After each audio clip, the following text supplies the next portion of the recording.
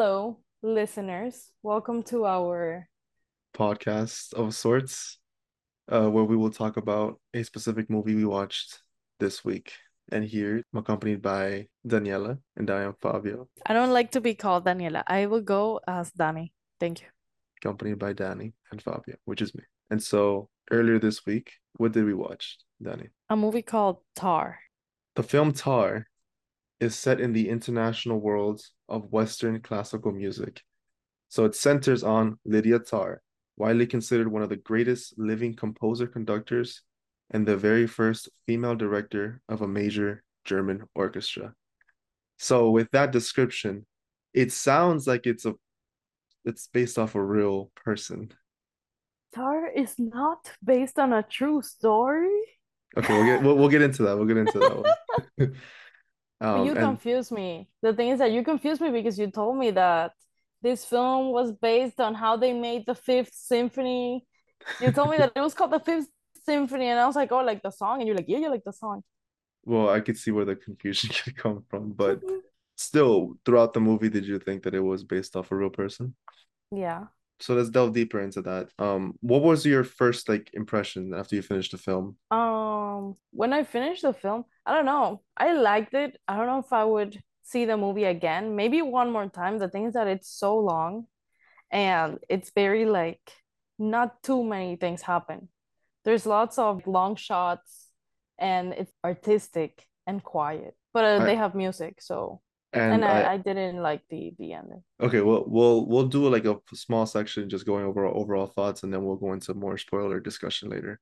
I do agree that it is kind of artsy in a certain way where there's a lot of music jargon that's going on. They talk a lot about Yeah. things that we have no idea what they're saying or exactly what they mean. You can get a gist of what what they're talking about, but in terms of the specifics of what instrument they're using or what kind of notes they're playing, that's over our heads. I think the movie's long, but I think it warrants the runtime since it covers a lot. And while I really enjoy the movie, I feel like it almost juggles too many things at once at some points. I know you may think that not much is happening in the film, but there's a lot of little themes and topics and things set, little hints of different things that goes But on I feel throughout like the they entire don't film. elaborate too much on all of those things. These things that Hmm. they drop, it's just like just to have it there. Yeah, so that's the thing is that I feel like there's no for a lot of it is mostly for the audience's interpretation if you want to really delve that deep into it in terms of there's certain scenes where the main character Tar is she's going through like a psychological experience with certain things where she's kind of imagining noises or imagining things going on around her and that's never really answered. There's a lot of little seeds that are dropped that aren't always explored to their max, which works the benefit of the film personally. I think it does, but it also hinders a lot of the overall themes of it. And speaking of themes, what themes did you think the film covered from your first viewing? Um, like sexism, Okay. the like music industry, relationships. They portrayed a lot of queer relationships, which I like that. They mentioned Venezuela. They do? One of the artists, one of the main like orchestra people. That's why also one of the reasons I thought it was based on a real thing because they mentioned Dudamel, which is like a famous Venezuelan orchestra player. They also talked about like not only sexism but also like ageism. Like once you reach a certain age, you're like discarded. Okay. Where'd you get that from? Can we do the spoilers? Uh, yeah, might as well. So, spoiler warning, I guess. I think his name was Sebastian, right? Ah, yeah, That Sebastian. she like basically fired Sebastian and hired this new girl, and then it was very obvious what they were doing, but they didn't even want to like they didn't want people to think that it was because of that. I was a little confused. From what I gathered, so the orchestra she's leading essentially, that's from her previous mentor. So her previous mentor passed it down to her, and Sebastian was kind of like one of the people from his era, from his like from his her mentor's time, I guess, you know. Mhm. And so she kind of wanted to exclude him from it because of the fact that, I guess she just wants more agency in terms of her own thing as opposed to having someone else who combats her thoughts. which I think leads into one of the themes that I think the film really tries to tackle is power dynamics Yeah. in terms of how people take advantage of their power and in terms of how that can kind of corrupt the way you handle other things and the way you influence and impact other people. So in this case for Tar, it's both like she's consciously and subconsciously doing this. So she might not even be aware as to what extent her power is really influencing. One scene that really establishes her authority amongst her peers is that scene where she talks to her student Max, which is a 10-minute one shot take. That was amazing. That was Yeah, amazing. it's a one shot take and with a really interesting and rather nuanced discussion about cancel culture and how you should view other artists and musicians. Should you judge it based off what they're good at in terms of the music they make, or should you also judge it based off the individual? And can you separate the artist from the art? Okay, I feel like this, like using that scene was the best intro porque one of the main themes in this movie is the cancel culture and how different people perceive it. Because she was talking to the old dude, and the old dude is like, oh no, yeah, whatever. Pero I feel like she kind of like started realizing, oh, look at his mentality versus my mentality versus their mentality. And then at the end of the day, the same thing happens to her. And then I feel like she was able, it was like a circle, it closed the circle because they started with that with just talking and she's like, oh no, whatever, he can do whatever he wants, and then it happened to her and she's like, oh shit. And this speaks into not necessarily the ageism aspect that you talked about, but in terms of the different generations and the different ways that things are perceived. Because, for example, you look at her protege, I forgot her name, the one who ended up like bailing on her, Francesca, maybe. Francesca. I think that was her name. I hope we're not wrong. But you look at her from even the start of the film, Francesca kind of has a she just doesn't like Tart. She doesn't like Lydia that much. Like you can tell she has kind of a disgust in terms of the way she looks at her. You don't think so? Do you disagree? I don't know, I didn't notice it at the beginning. I noticed it like towards the, like once you start seeing more of their engagement, but maybe yeah. I noticed it from the start. Literally right after that interview section, opening of the movie, where we kind of get to know all the everything about her essentially. She's talking to, I guess, a fan, and then you see Francesca kind of look at her mad, kind of look at her in a way that's I don't know if a distrust, but something she looks at her in a negative light.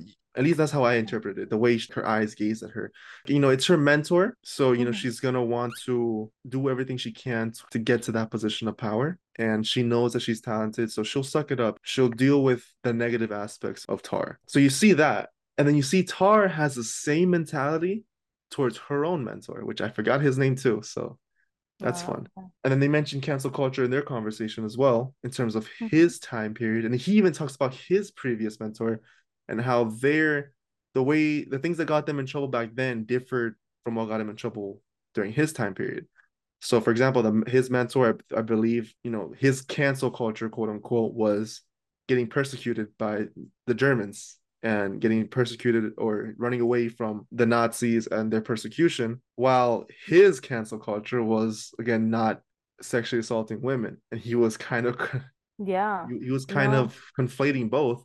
And then Lydia looks at him like, "Are you really gonna compare what you're doing to the Nazis?" And then you see again is this generational change in mindset that makes us view each generation differently, more in a negative light as our morals and ethics and the definition of both develop. So what do you think of that? See, I think that it was kind of hypocritical of her Super. because entonces I have it written down here that they were talking about this guy that pushed someone down the stairs, right? A composer, that he pushed a woman down the stairs. And then the mentor, he says, oh, but that doesn't have anything to do with his music, which is the same thing that she told Max. Like it's the same thing. Exactly. Mm-hmm. Yeah. And then she asked him like, oh well, I don't think that was like that wasn't good. And he's like, so she did she did the same thing that this guy is doing. And I feel like she might have for like 1 second, she might have like realized, but I feel like she thought about it, but she pushed it out. She pushed it away. She's like, oh, I'm not gonna focus on that actually. Yeah, I definitely see that. I could imagine upon rewatching, I feel like she might have clicked two and two together when she made that Yeah, I don't conversation know, happen. her eyes, Mm-hmm. something in her brain clicked. Yeah, this is such a great performance that I could imagine that being part of this the direction that they gave her because Kate Blanchett is just 100% believable as this character. I can imagine that that is something that she did realize and that she was sort of understanding that, but she obviously doesn't want to admit it. She's a very nuanced character and she doesn't want to admit when she's a little bit on the wrong side of things. Yeah, and it was like building up. I feel like the that conversation itself, like in terms of how the movie portrayed it, it like they started with just a little bit and then like building up, building up, building up. You're saying the Max conversation or the mentor? Both. Hmm. So like why they even put that? And one thing I love about that 10-minute sequence, going back to that one, is that if you look at the cinematography and the camera angle that they used, you see how she is huge in the forefront of the camera, and you see Max just shaking his leg in the background. Mhm. He looks so tiny compared to her. And then you see she moves as the camera still pans to her, she moves to the orchestra people sitting on the table. And then she looks like she's one of them. She kind of blends in with them. But then once she goes over to Max, she puts her leg over him while he's sitting down, and you see her just once again towering completely over him, showing what she believes her position of power is in this scenario, her superiority. She's essentially in her element throughout that entire sequence. And it's because she knows they're students and she is the, Tar. She's the biggest, most renowned composer that you can think of.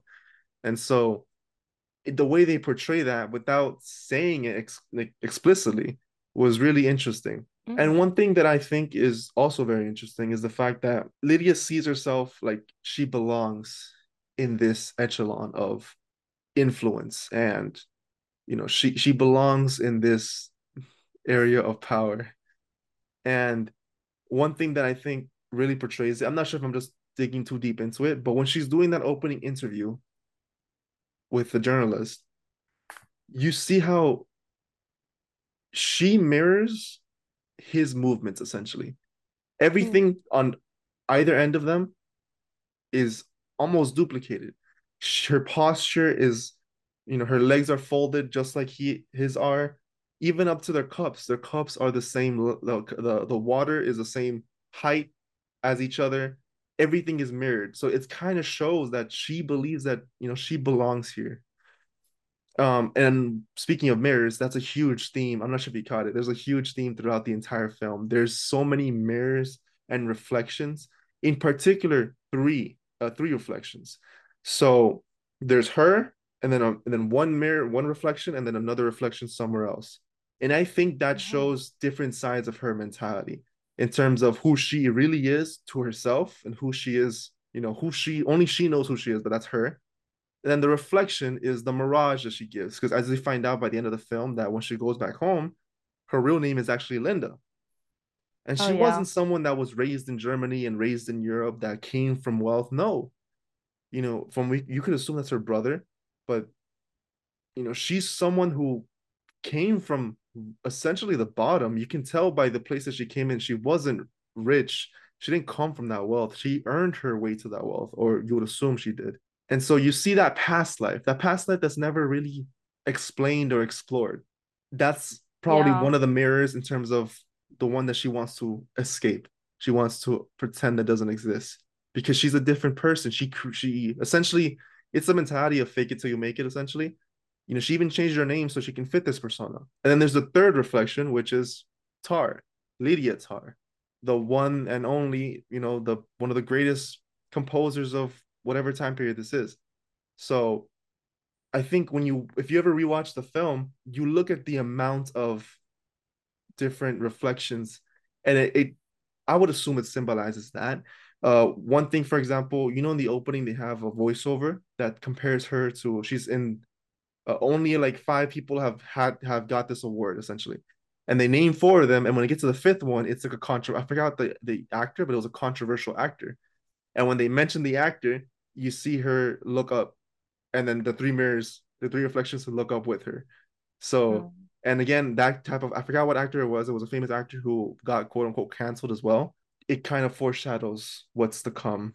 And what did you think of what she did to Krista, the former student who ended up killing herself? I didn't really on like on so she was basically bullying her. She didn't want to, like, Krista was trying to contact her and she just didn't want to contact her back or what? The way I interpreted it was if you saw the allegations that Tar had was that she would form relationships with her students or with people that want to move and she'll promote them accordingly. And so from what I'm assuming is that Krista, they had a relationship together or some form of relationship, but then Krista didn't want to continue it for whatever reason. Maybe she backed off, maybe she stopped. And then Tar, being someone who doesn't like it when they say no, lashed out and ruined her career essentially as a result. So she Mm. sent all these emails to virtually everyone that she could possibly apply to and saying her, don't give her this role. She's not fit for it. She's not mentally ready for it. And it's kind of, I think her mentality, again, from her world is do whatever you can to get there. Do everything you can. If you have to suck up, if you have to do, heinous things, just do it because your end goal is just to reach that level. And so when Mm. someone isn't able to make these sacrifices like she has, she's like, you're not ready. And so, and also she obviously is power. She doesn't like it when someone doesn't do as she wants because of her status, she believes that she's entitled to this. So that's how I interpreted it as her just lashing out on Krista and pretty much ruining her Mm. life. That's kind of how I saw it. Did you see it any differently, or did you just not really like fully follow that story? Oh no, I did not follow that. I did not think that they were had a relationship. I just thought that maybe they fought or something, or she just didn't want to talk to her anymore because Francesca had some emails. Francesca was still emailing Crystal basically, It looked like or she Krista, saved the emails instead of deleting them, which is yeah, like basically proof against the case, like lawyer case that happened. yeah. It's something that So they could have used in her, like against her. yeah, Tar told her to delete the emails because Krista. I don't know if Francesca ever responded to her emails because I feel like she Francesca did. because Francesca always asked Lydia if she's messaging us again, she's messaging you again, and then Lydia's always like just ignore it, ignore it, ignore it. So maybe Francesca didn't respond, at least from what I saw, like when they showed her emails, I don't think she did. And then when news broke out, essentially when the crux of the story is when Krista kills herself and the news breaks out, and then like as soon as Lydia learns about that, the whole story kind of starts shifting into a spiral. What ended up costing her promotion was her not doing as Tar said and delete the emails. And again, I think towards the end, as she was spiraling, Tar, she needed to assert her authority. So what she ended up doing was messing up the orchestra. So but someone was up next to do it in the orchestra group, and she was like, "Nope, we're gonna have a vote." And then no one went up to vote except for two people. And then she chose the one person, and she said it was going to be in house. But as soon as someone else that came in that wasn't, she chose her just because she just needed that power. Yeah. And she Loki had a crush on the girl, like She did. That's how I viewed it. Before we end it, I know that one aspect we can cover was parts that I thought weren't too fleshed out, which is some scenes where you can tell. Did you notice there was like a ghost throughout the entire film? a ghost. Kinda. For example, Maybe explain. uh, there was one specific scene where you remember Megan, right? The film Megan. Yeah. So when she gets out of bed, you see just someone sitting there in the corner, and you see No her like way. fully a In red-haired what girl. minute? In what I minute? wish I don't know what minute it was, but it was had me creeped out.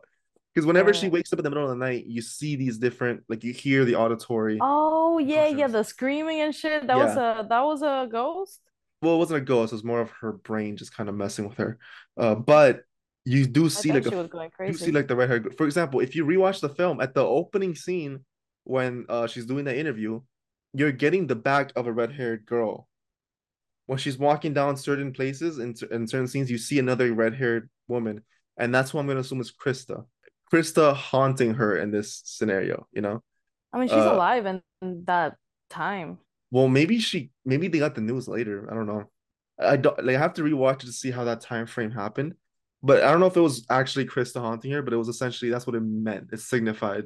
And it's confirmed that it's Krista because in another in the Yeah, she did only have red head, yeah, and in red the hair. only like full psychological scene where you see her kind of making out with somebody, that's a red-haired woman, and that's yeah, I would assume Krista. Oh, And so maybe if I you're do need to rewatch the there's a rest. lot to unpack. Like that's why what I love about the film is that there's so much to it that it makes rewatching it, at least for me, like richer because you can get so many other things from it, especially now with the context of everything. Speaking of context, what did you think of the ending or the last like the last act of the film essentially? Oh my God. I was so confused for a second because I was like, wait. So she meets with these, like everything happens, right? It goes to shit. She meets with this like new team and they're like, we need to start over. And all of a sudden she appears in the house of some like Asian people in another country. And then she starts like working there and shit. But at first I was like, what is going on? Like, so you're telling me that after all of this, she loses her family, she loses the wife, the kid, her career, everything. She goes back to her family house, basically like gives up, and then she's just like starting over again in a new country, like if nothing happened. But did you get the very end? It's where she's doing the orchestra and you think it's super serious, but it's just for a Oh Comic-Con yeah, convention. Was it cosplaying? they were. I thought I that that was got me confused too because I was like, I don't get it. She's here playing, and then they put like like a minute of these people like dressed in mhm. costumes watching her. It's also a commentary on the reality of cancel culture where you're never really canceled. Like you're still gonna find work. And it's also really funny how serious she looks like she takes this job and just to realize it's just for a Comic-Con convention. Yeah. One more theme that I think the movie wants to cover, it is in terms of ego, which as you can tell, she has a huge inflated ego throughout the entire film. But have you noticed that the film opens up really uniquely? That it opens up kind with the end credits. That's the opening of the film. It opens up with the end credits. Yeah. The opening of the film, it literally feels like the end credits of the film. You see the people who made the film are on it. It is also an expression of the loosening of that ego. This film itself is really meta. This film itself is a culmination of a lot of different moving pieces. And so the film even expresses that by showing everyone who worked on the film first.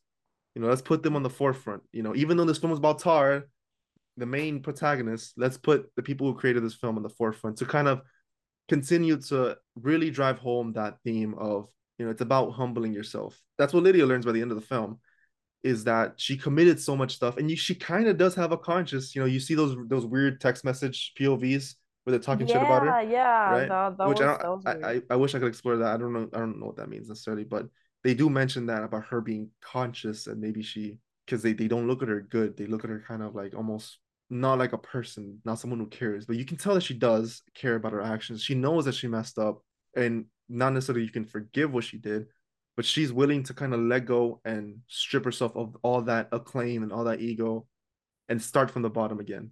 And it's because she loves the music, she loves the art, she loves what she does so much that she's willing to do that. And I think that's an interesting aspect of it. And again, it's very nuanced discussion on the reality of quote unquote cancel culture and the artists behind it, as they can be rather heinous people that they could commit acts that are really bad, but can they learn from it? Can they grow from it? And do they deserve to do it? Is another discussion.